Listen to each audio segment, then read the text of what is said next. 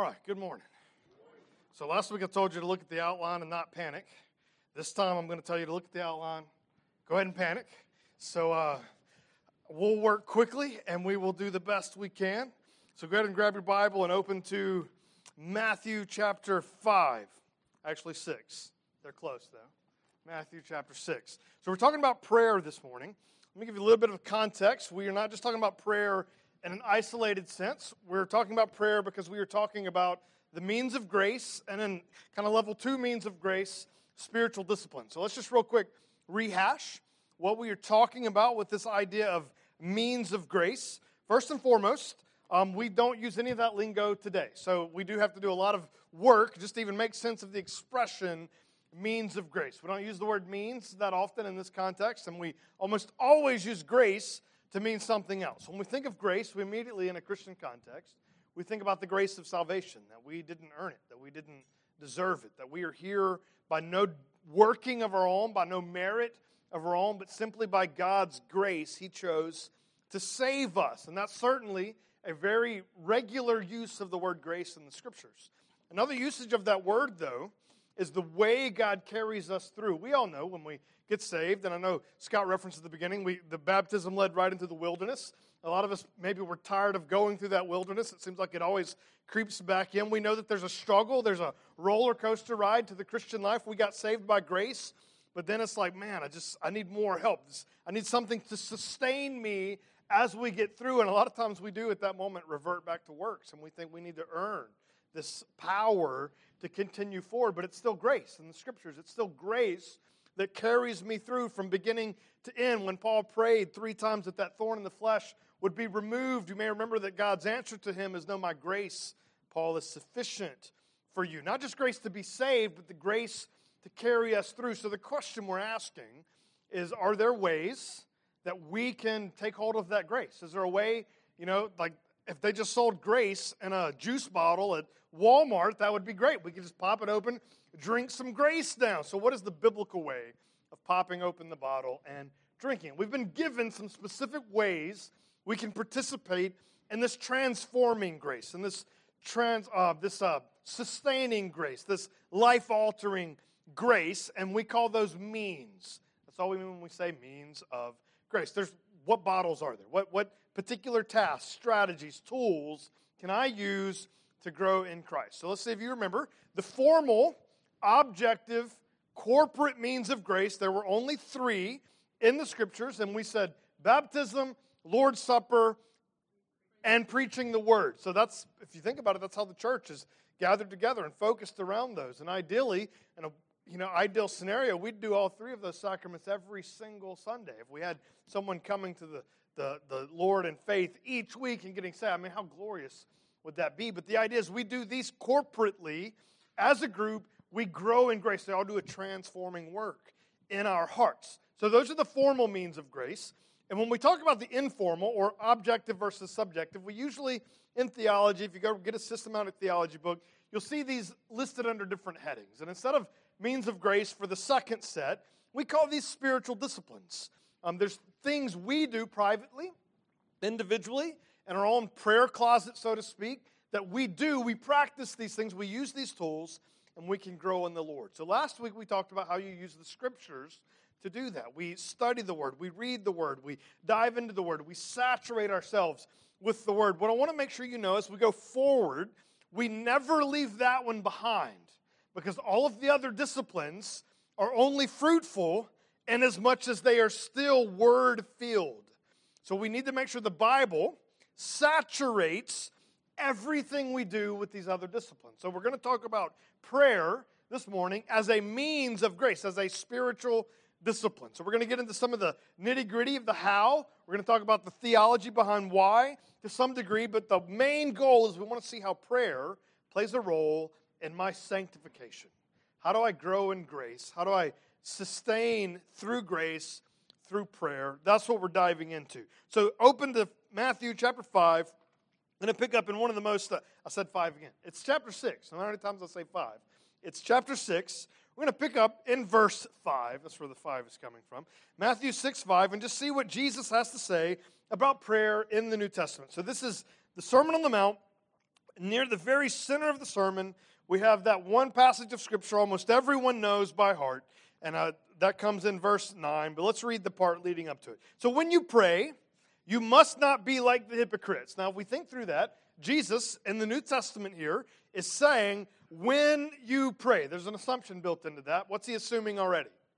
That you do pray. So he's speaking to Old Testament people and assuming automatically, hey, prayer is something that you do. So under the principle of prayer in your outline, let's go ahead and fill in the first one. Both the Old and New Testaments command us to pray. This is not a New Testament phenomenon. We do get more instruction on prayer in the New Testament. We get a little bit more honing and shaping of the form and nature of prayer, but prayer is instrumental. It's a big deal in both Testaments. So immediately, right out of the gate, Jesus assumes his audience already knows that. These are good Jewish Hebrew people that know their Old Testament. He's quoting Scripture at other points where he knows, they already know what he's talking about. They know they should be praying. And the reality is, I don't think I've ever met a believer who I could say, hey, did you know that you were supposed to be praying? I don't think I've ever met a believer that said, oh, no, I didn't know I was supposed to be doing that. We know this. This is part of our culture. We've grown up in it. If you grew up in a religious home like I did, you prayed at least 3 times a day, right? Maybe 4, but at least those 3. And what 3 times was that? Mealtime, right? You pray at the meals, and I love my son Pax. He's really getting into this thing. He knows he's supposed to do that now. And sometimes he'll forget, or he was daydreaming when we prayed, and say, we'll start eating. He's like, Dad, did we pray yet? I say, yeah, we prayed. But since he doesn't remember it, he's like, hold on. I didn't participate in that one.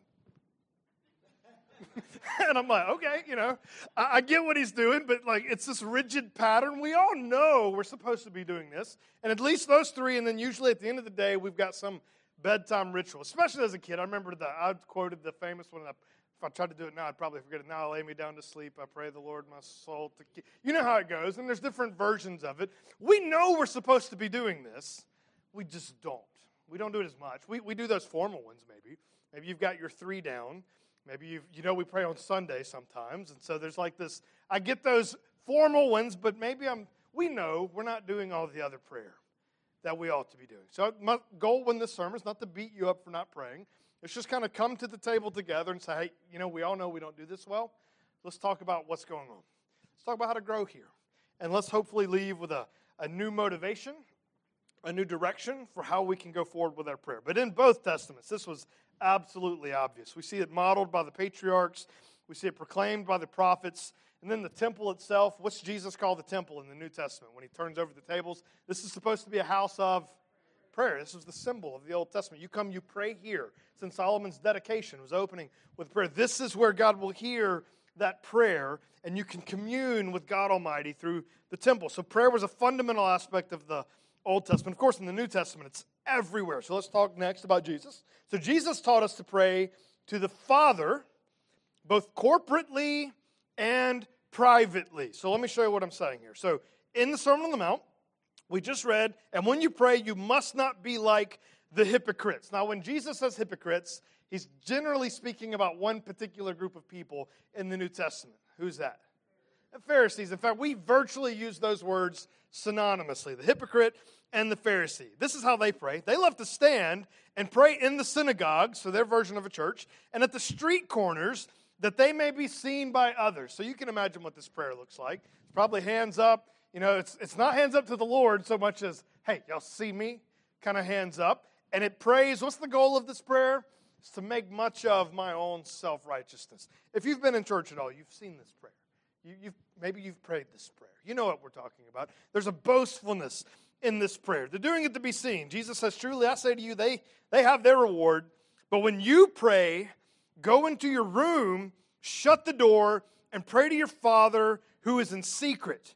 And your Father who sees in secret will reward you. Now, some people read this verse and think, well, Jesus is saying we should only pray in that prayer room. That's not at all what he's saying. He is telling us to pray in our prayer room. No question whatsoever. And he's not saying there has to be a specific room, and that's the only room you can pray. Can you pray? Is there any place you can't pray? Right? Where should you pray? Where you are, okay? Now, can you have a designated place? Absolutely, sure. That's great to have habits and rituals. That's not what Jesus is getting at, however. So it says, also, when you pray, don't heap up empty phrases like the Gentiles do, for they think they will be heard for their many words. Do not be like them, for your Father knows what you need before you ask Him. We'll talk about that in a second. Pray then like this, Our Father. Now, unpack that. Is that a private prayer in your prayer closet? It's not. How do you know? The first word tells you, our. This is a corporate prayer. Jesus is telling you, hey, you need to make sure you pray in private, and then He gives us a praying form that's corporate. Both of them are in the New Testament. Jesus does both in the New Testament. He goes and He prays by Himself many times, and many times He's praying out loud, and sometimes He prays out loud for no other purpose than that you hear what He's praying so that you know how this is. So there's a lot of things about prayer, and it includes both private and corporate. So we see Jesus saying this, Our Father who art in heaven. And then furthermore, Jesus modeled devotion to prayer. Jesus modeled devotion to prayer. Several examples. Before He picked the 12 disciples, Jesus spent the whole night in prayer. It's interesting. Even Jesus, the God of the universe, is spending time in prayer. Before He walks on water, you may remember after He feeds the 5,000, He sends the disciples on, and they have to go by themselves, and He's like, no, I'm going to go up on the mountain. And He spends the whole night, that night, in prayer before He comes out and walks on water. And of course, maybe the most famous prayer session Jesus has with His disciples is in the Garden of Gethsemane. After the teaching on Maundy Thursday, they have had the Lord's Supper together. He goes out to the Garden of Gethsemane, and He asks the apostles to come and pray with Him. And of course, you know, what are they doing instead? They fall asleep. The flesh is willing. The spirit is willing, but the flesh is weak. But Jesus is there praying with the Father. Jesus is modeling for us that we should pray and have a devout prayer life. We all know this, however. I'm not saying anything new to any of us. I think we can all, just in the room, we know we're supposed to be praying, and we don't. So let's go to the next level, though. So not just the principle of prayer. Let's talk about the power of prayer. So right out of the gate, I feel like we need to deconstruct what we think is happening here in order to reconstruct the proper biblical form. So the power of prayer is not about how people can manipulate God to do glorious things in their lives. Unfortunately, a lot of the teaching on prayer in this culture is about if you pray this way, if you pray like this in this place with this attitude, then you're guaranteeing results. That is a formula for maybe a pagan God. That is not a formula for our God. So first and foremost, when you pray, how long has God known about the problem you're bringing to Him? Before you did, right? How much before you did? Like before creation, before you did. Very beginning. How much of the timeline does God comprehend? The whole timeline, including the eternity we're going to spend with Him afterwards. You know, a lot of times we think of the timeline that God perceives as being from creation to us making it to heaven. And no. The time part extends into our experience of eternity. God sees that whole narrative, all of it. We cannot bring information to God. Now, sometimes people ask me, and kids ask this all the time, it's a genuine question on one level, is, well, if God already knows, then why should I be praying about it? You've probably asked that question. Why bother? Why bother bringing this up? It's an interesting question, but if you think through it, it's really kind of silly. Do you talk with your spouse about things your spouse already knows? Have you ever watched the movie with someone, and then afterwards, you go, well, for me, I'm like, let's drink a cup of coffee and let's unpack this movie. We both just saw it. What are we doing now, though? Discussing. It's relational. It's interaction. You're not praying to God to tell Him anything that He doesn't know. Why are you praying to God? To relate, to interact. Your children can come and tell you something you already know, but do you delight in hearing their version of the story? Of course you do. If you've got kids, you've been around kids, you know how this is. It's relationships. So the true power of prayer is in our relationship with the Father. So what's remarkable about the Sermon on the Mount here is when Jesus says, pray then like this, the first two words are, our Father. That's what's radically new about the New Testament. Very little of this father-son lingo in the Old Testament. And generally, that father-son lingo was father over the singular nation of Israel, but Jesus is making it very specific. very personal here because he is emphasizing our personal relationship with Jesus. Even so much in Romans chapter 8, the glory of the Spirit being in you is that now, through that Spirit, you cry out, Abba, Father. It's a genuine interaction with the Lord. I remember one time praying as a youth, and I remember for the first time, I had a lot of genuine prayers as a child. Grew up in church. I was learning to do this. I cared. But there was one situation where I was legitimately fearful for someone's life in this heat moment where I knew something could go wrong, and my gut reaction was to cry out, God, I didn't even make a request. It was more like, just fix this. It was like a, Father, Dad, help. This is kind of the idea. That's all that happened. And I remember for the first time thinking, wow, that's probably one of the most genuine prayers I've prayed to date. Just a genuine, heartfelt exclamation to Father, to Abba. And we don't need to make prayer this way manipulate God. This way, if I do it like this, anybody have that Prayer Jabez book? You know what I'm talking about, right? Okay. Well, he prayed for land and God gave him land. Okay, well, you can pray for things, but do not think that you've got some formula. I do this formula, God has to obey me. God listens to our prayers. Sometimes he just says, no, absolutely, I'm not giving you that. My children ask for things all the time, and the answer's no. I'm glad they're talking to me, though, so I would rather you pray wrong than not pray. But let's not make prayer about a formula for manipulating God. It's about relationship. Now, when we think through the New Testament, however, what we're going to see is that most prayer in the New Testament is about growing in Christ likeness. Now, you get a group of Baptists together and you have a prayer meeting. Almost all of the prayer requests are about what? Health. They're almost exclusively about health. And if they're not about health, they're about this other category. What is it? Well, what so-and-so's doing wrong. Because it's really just gossip session. You know what I'm talking. You've been there. Okay, you've made that request. However, in the New Testament, we see a very different paradigm. I want you to see this in Ephesians chapter 1. So I love Ephesians. This is right after that long run-on sentence in chapter 1. We're going to pick up in verse 15. The Apostle Paul is giving us a little insight into what his prayer life looks like for the saints, for each church he visits, when he prays for them. These are the kinds of things he's asking for. So he says, for this reason, because I've heard of your faith in the Lord Jesus and your love towards all the saints, I do not cease to give thanks for you, remembering you in my prayers. Verse 17, here's the heart of it. That the God of our Lord Jesus Christ, the Father of glory, may give you a spirit of wisdom and of revelation in the knowledge of him. What's part one of his prayer request? I want you to know God better.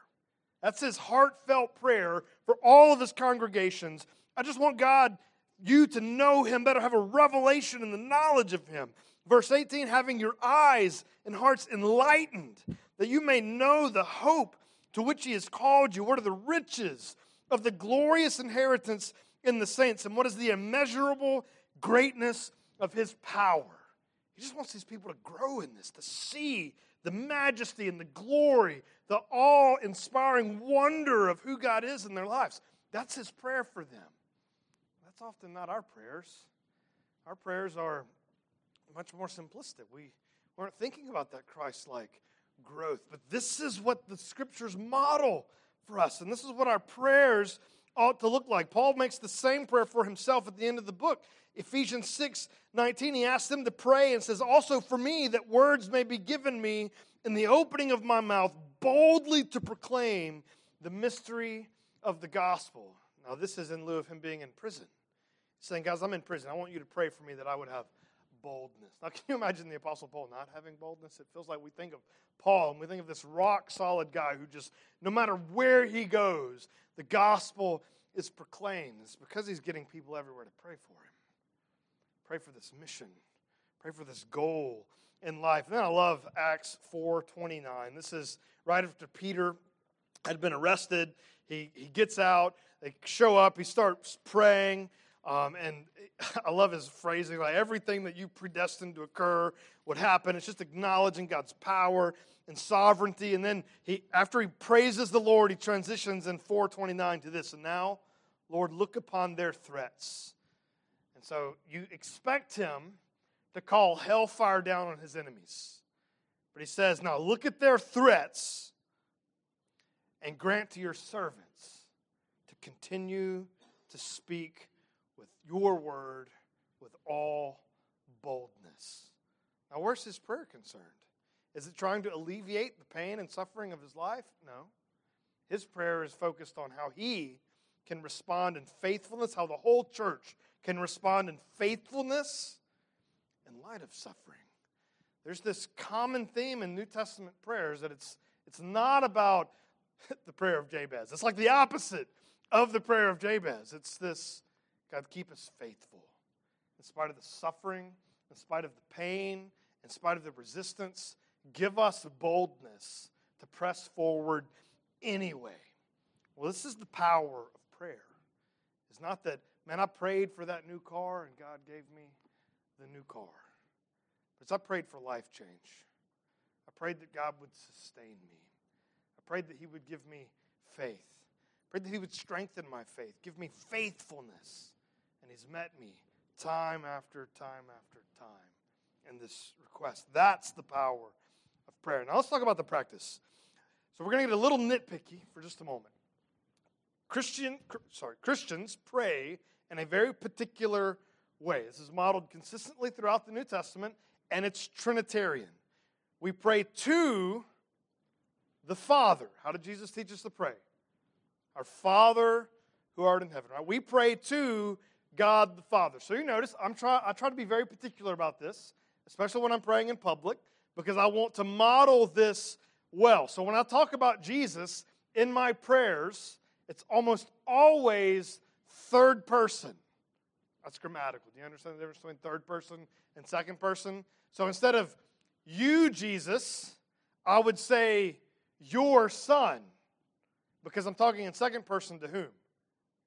God the Father, about the Son. Now where does the Spirit come in?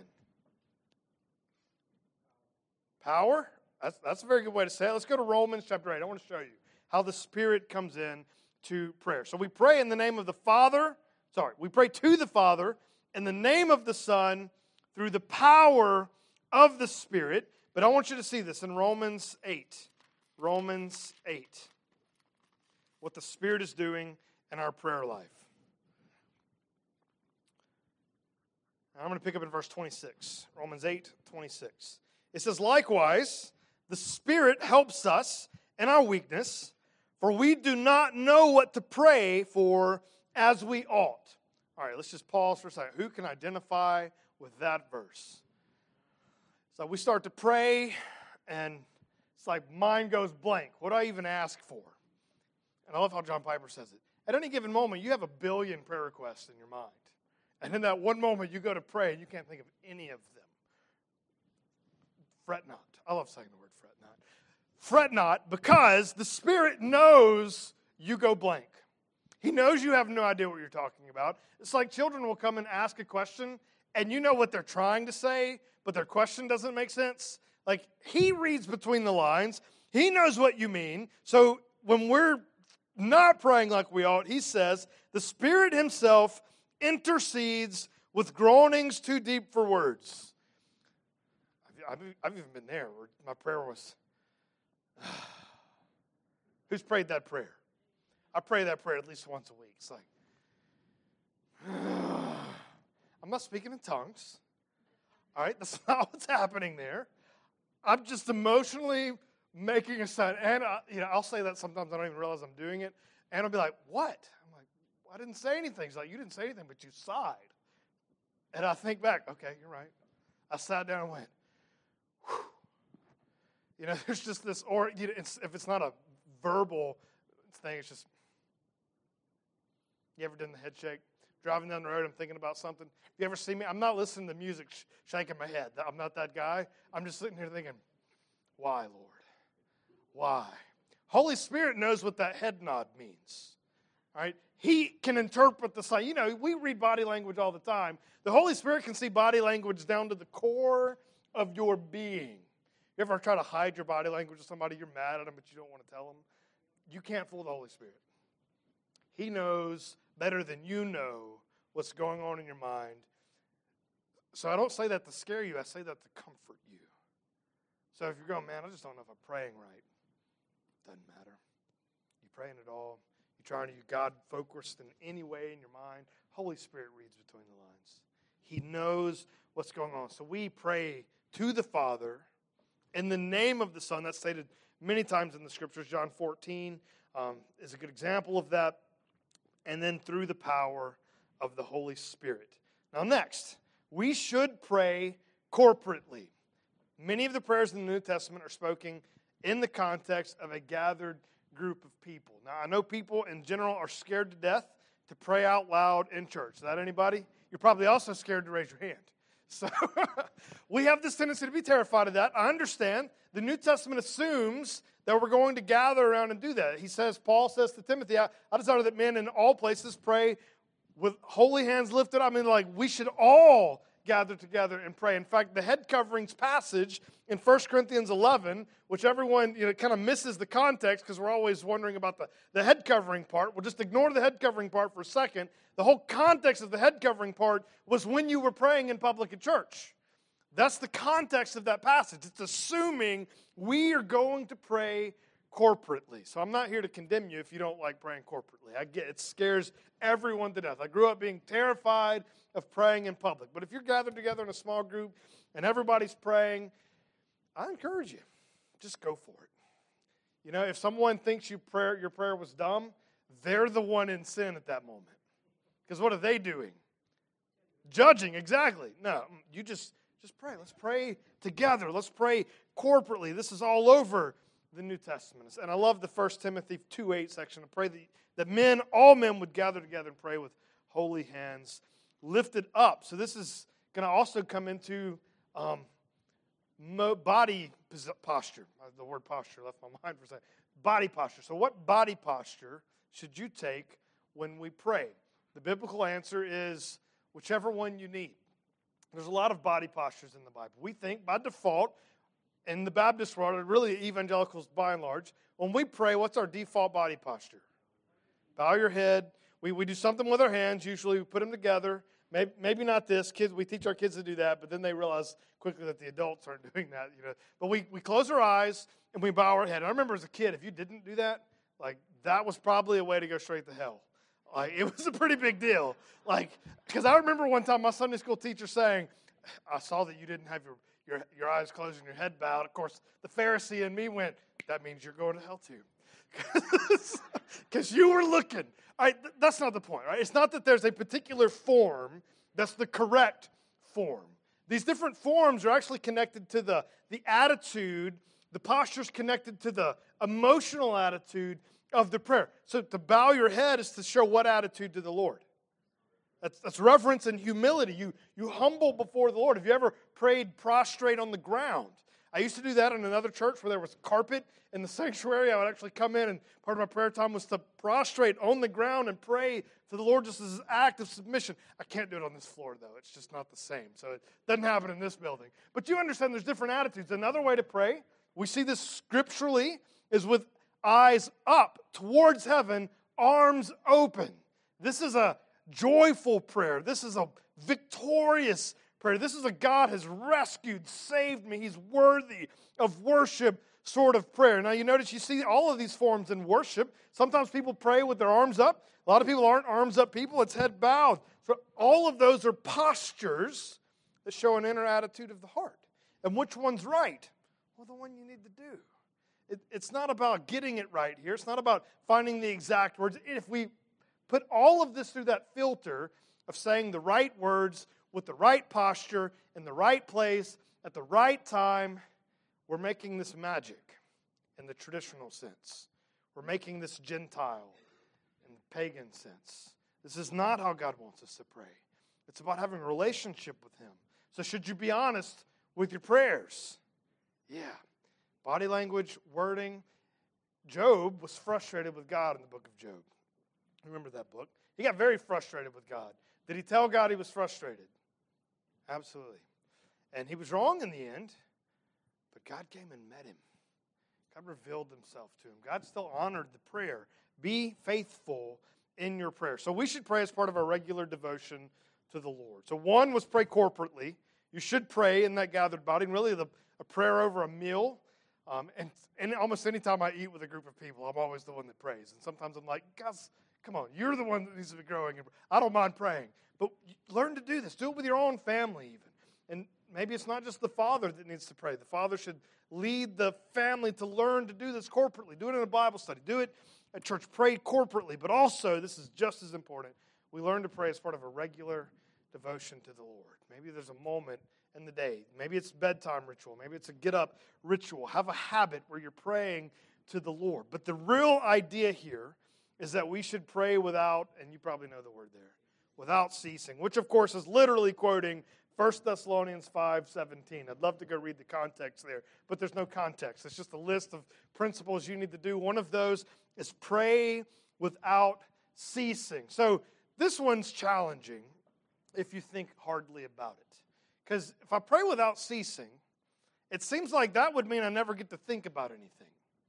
I can't daydream. I can't really do anything if all I'm ever doing is praying. That's not at all, however, what the Apostle Paul or any portion of the New Testament has in mind. So what I want to do now is think about some of what are sometimes called the contemplative disciplines. And you'll see what those are listed here. So prayer as the center of thought. In other words, what does it look like if we pray without ceasing? Genuinely. If we redeem the mind and pray without ceasing at all times, well, it's not going to be this unending stream of conscious prayer to the Lord. That's not really what it looks like. It's going to see that it's very different than that. It's similar to that. There's an element of that that's true, but it's not exactly that. So number one, meditation. Meditation fills the mind with God's Word. When you hear the word meditation, however, you probably immediately think of an Oriental, Eastern idea. The Bible had an idea of meditation long before our culture was influenced in any way by that culture. And the idea biblically, in fact, let's just look at this. Go to Psalm 119. If you're not sure which psalm that is, find the book of Psalms, and then one psalm is just super long. It's that psalm. It's an interesting psalm.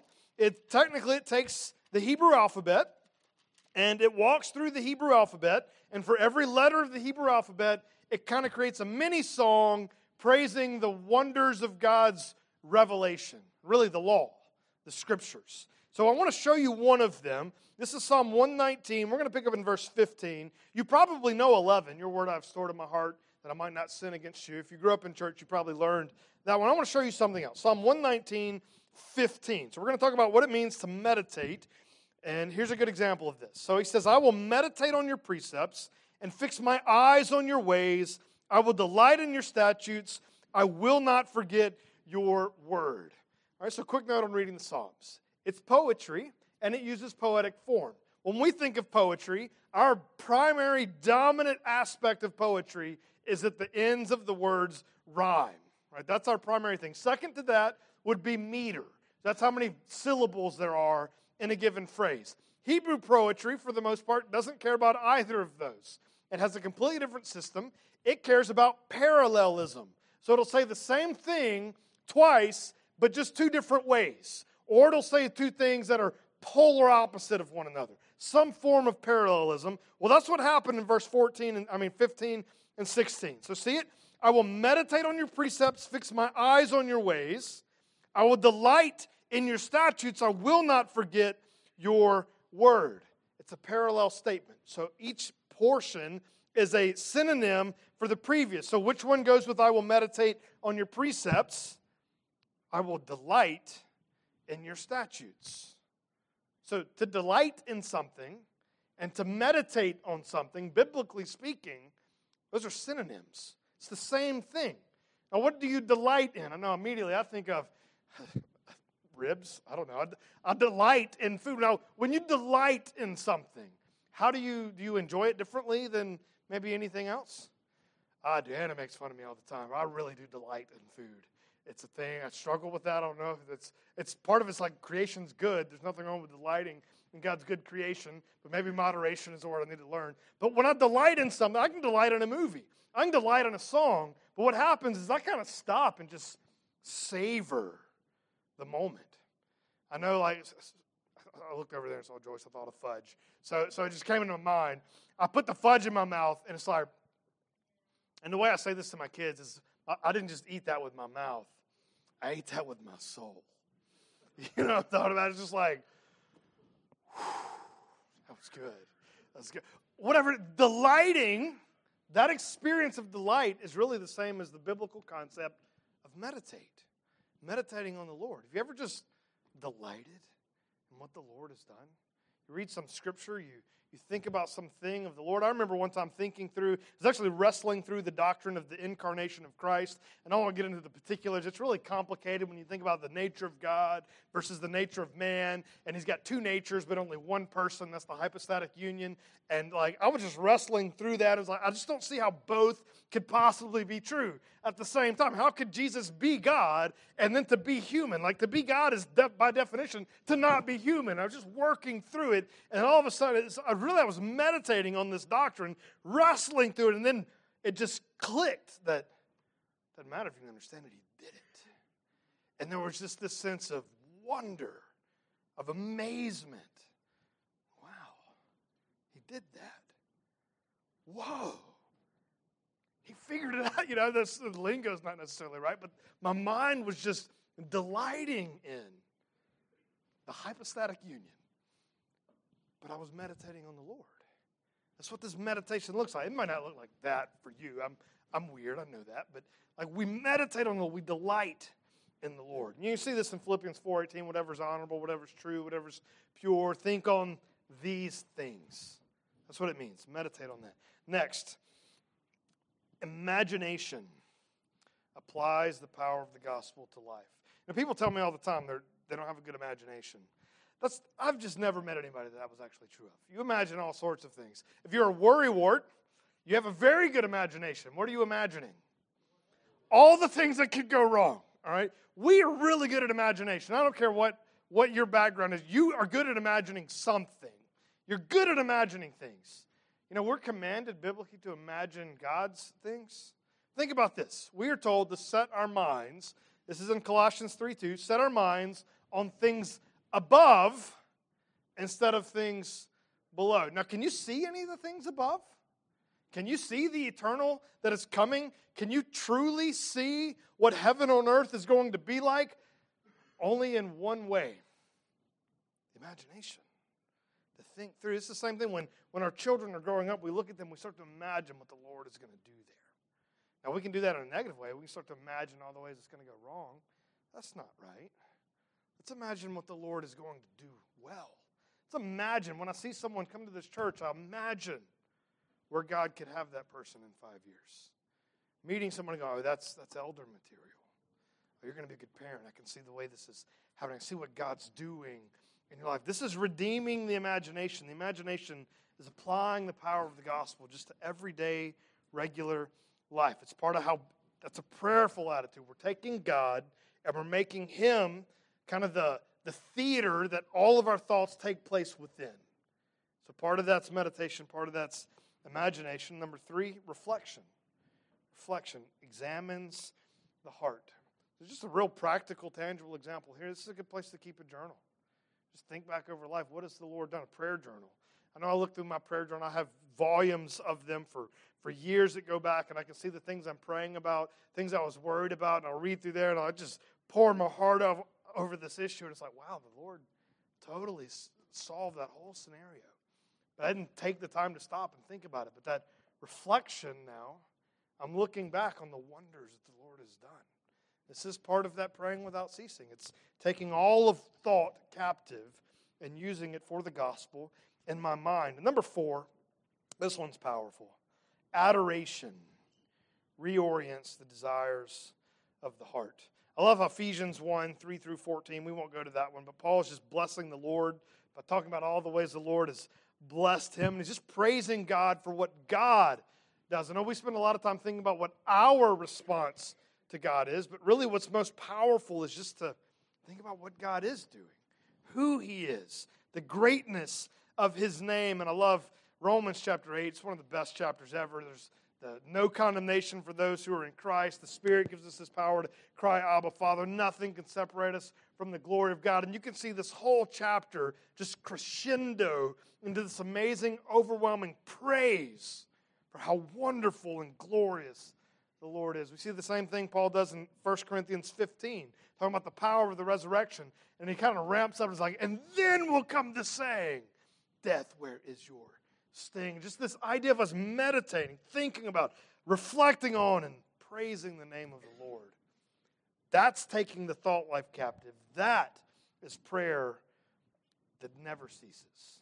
We're just redeeming every thought, every moment, making it serve God's purpose in our life. So just imagine who you would be if God was redeeming your imagination.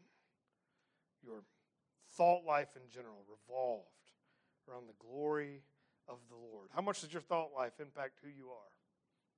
We know this. What we think about largely determines what we're going to do each day. So this prayer, this idea of praying without ceasing, is what empowers us to grow in Christ-likeness in a very profound and powerful way. So don't pray just to check your box. That's what I learned to do as a kid. I said my bedtime prayer, I'm a good Christian now. God will be happy with me. I've missed the entire point if I think through it like that. I'm praying to grow in communion with my Savior, to spend time with Him, to grow in adoration of Him. If I do this, it's going to have a transforming work in me.